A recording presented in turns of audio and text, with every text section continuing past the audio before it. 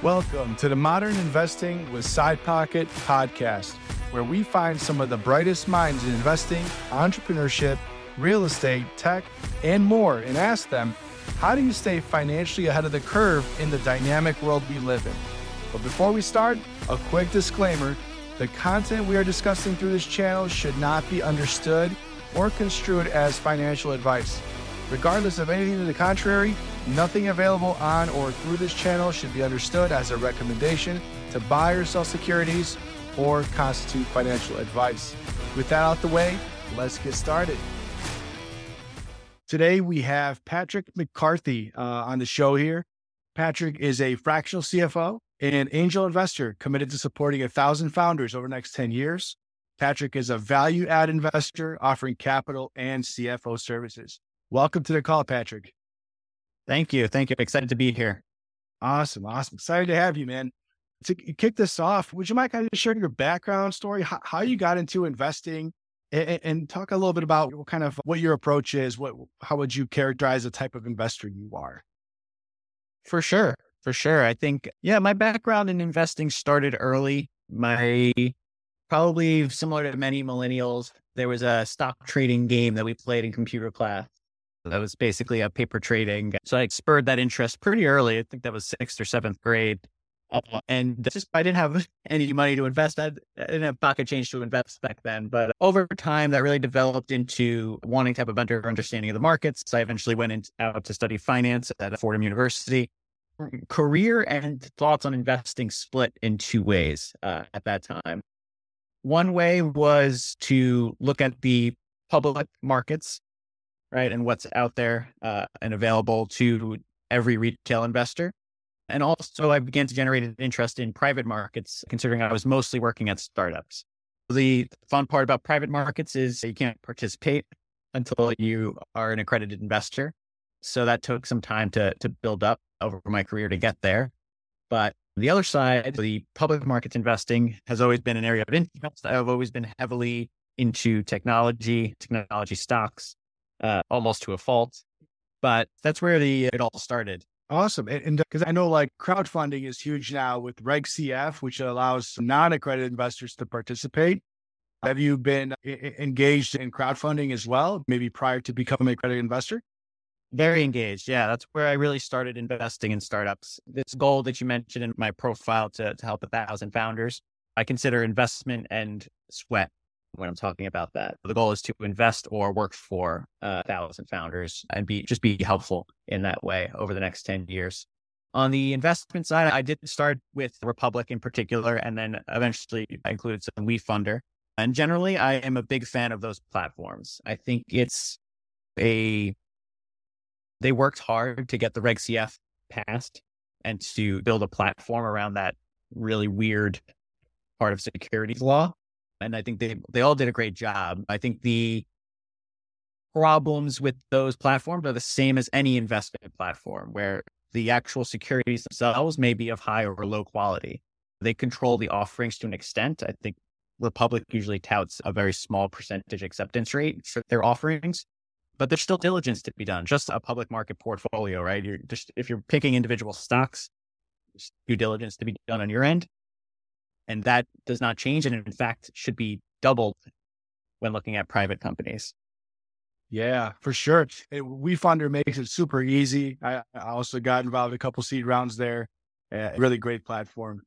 Real quick question too. Because I know you mentioned you're in your career. You got into, of course, bachelor's in finance and then got involved in startups. When was that point where you started basically looking at it more from an investor perspective than from somebody working in that space? If that makes sense. Yeah, that was fairly recently. I think I spent most of my career at a company called Layer, which was a podcasting startup. Mm-hmm. I spent about 4.5 years there. And through interaction with our investors, I was the VP of Ops and Finance. I was the only finance person on the team.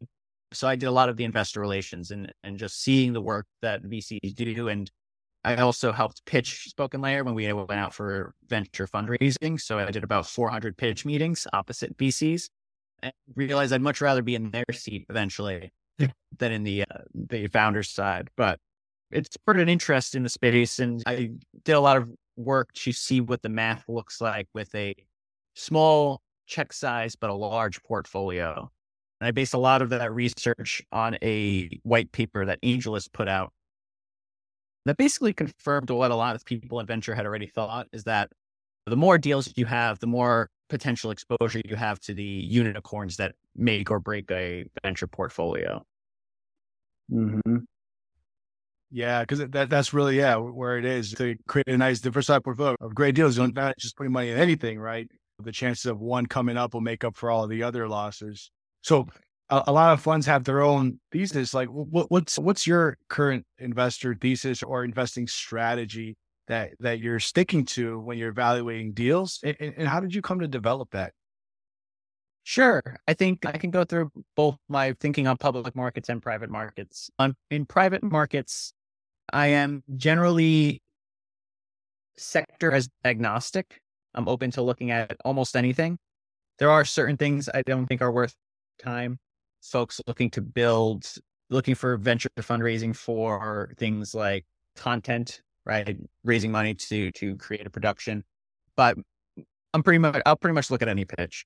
And really what I'm looking for is the right founder, right? Why is this founder working in this space? There should be a good reason. It should be a passion or a preference of theirs. And they should have the background to pull it through. The other thing I look for is the right price.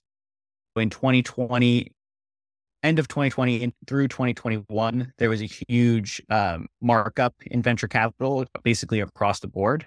Founders got very generous valuations on their companies.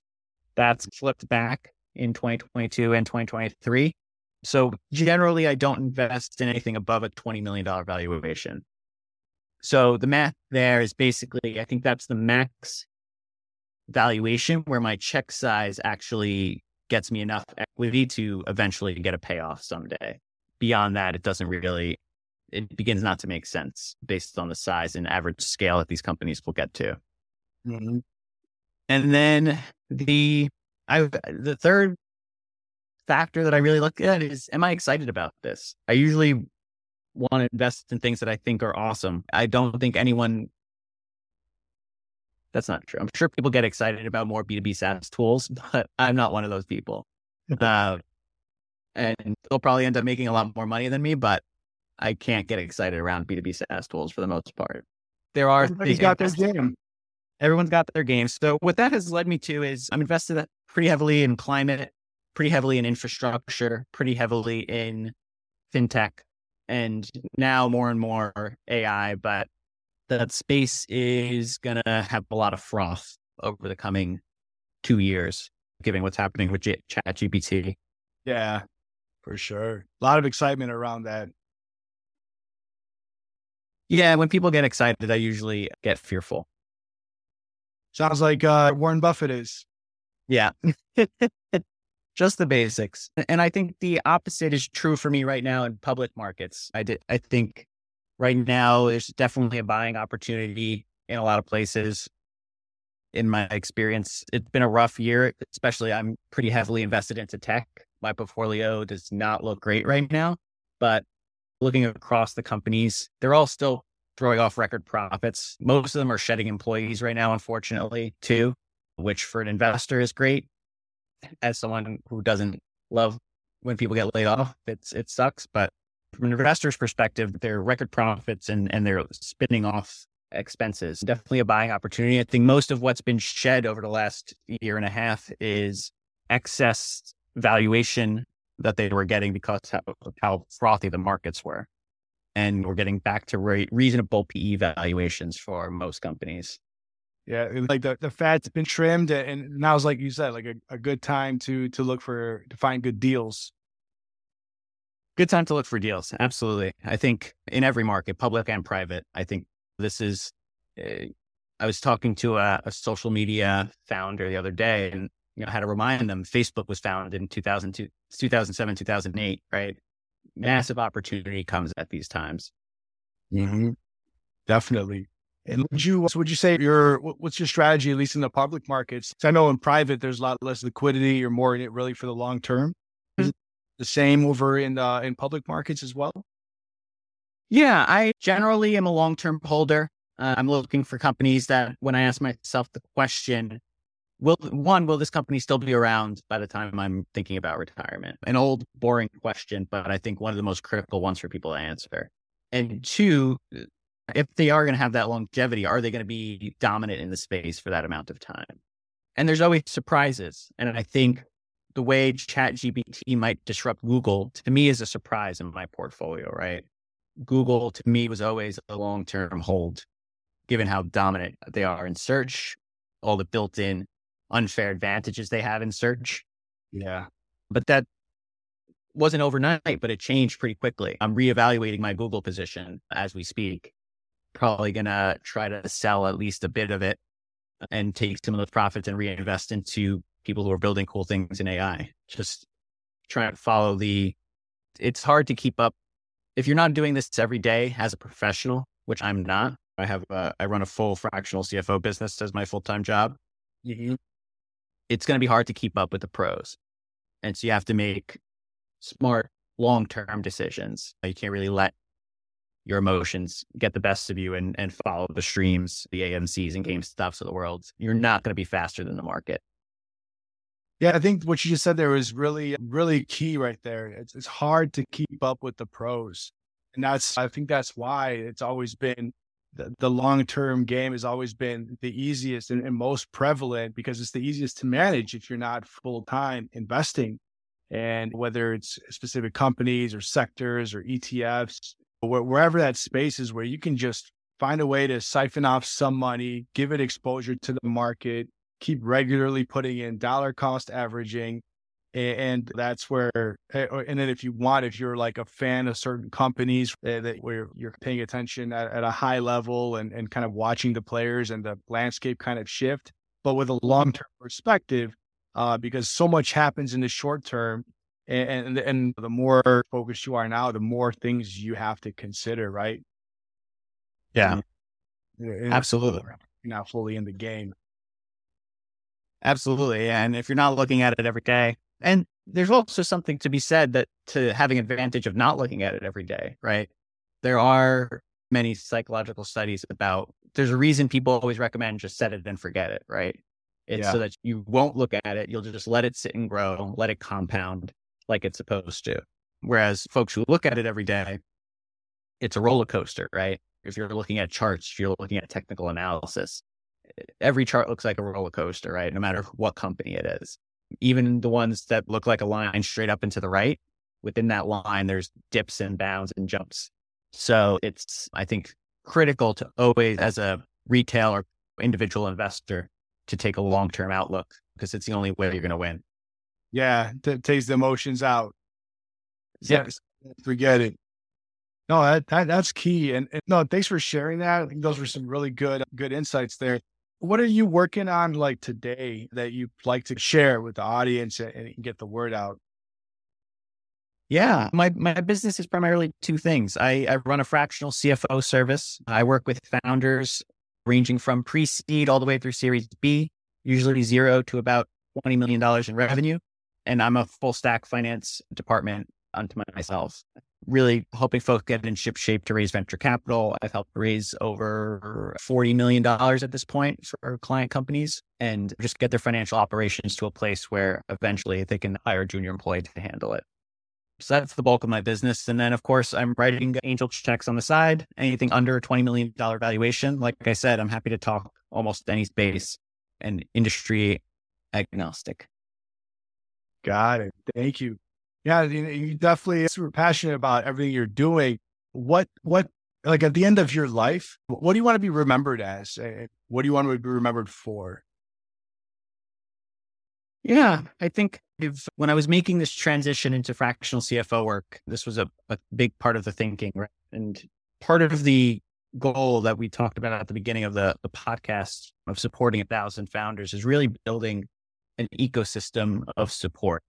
And I think that's what I'd like to be remembered for by family, friends, colleagues, as someone who had their back, was behind them and helped move them forward even just a little bit. Yeah. Yeah. We all appreciate people like that. especially if they're coming at the right time and when it's like there's not much support and those people in your corner are still there. That's awesome, man. And now basically, I know you've had some exposure to Sidepocket. And what are your thoughts there? And in the grand scheme, I know you're looking at fintech deals a lot, what's out there. Yep. Your thoughts and perspective about what Sidepocket is, what we're up to there and how our tech works and everything. Yeah, I think of you guys as leveling the playing field in a different but very similar way to the way crowdfunding has brought access. I think you guys are bringing access to something your everyday investor can't get today. And I think that's critical to change how wealth works in this country.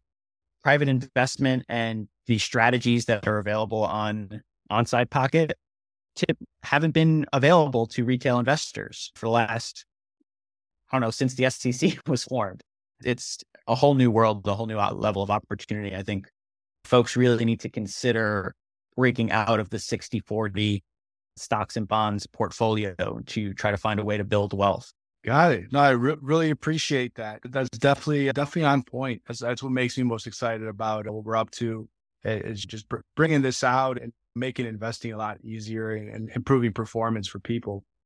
And and it's always great to take like a old industry and revive it in a unique way, expand it, and we're having a lot of fun. So I really appreciate that. And and thank you very much for your time, Patrick. Really appreciate your support, man. Thanks again for hopping on. Same here, man. Have a great one. Thank you. You too, Patrick. See you.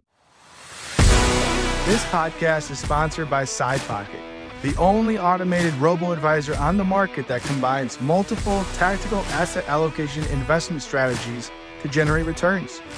If you don't have the time to professionally trade and you're tired of being at the whim of the market's ups and downs, consider using Sidepocket to automate your investing.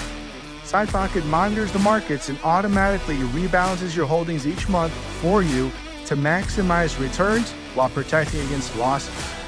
Losses are not a one-to-one relationship. When you lose 50% of your portfolio in a bad quarter, it requires 100% return the next just to break even. That's why Sidepocket applies sophisticated quantitative methods, including tactical asset allocation, to systematically minimize these drawdowns and consistently protect and grow your hard-earned savings. To learn more, visit sidepocket.com.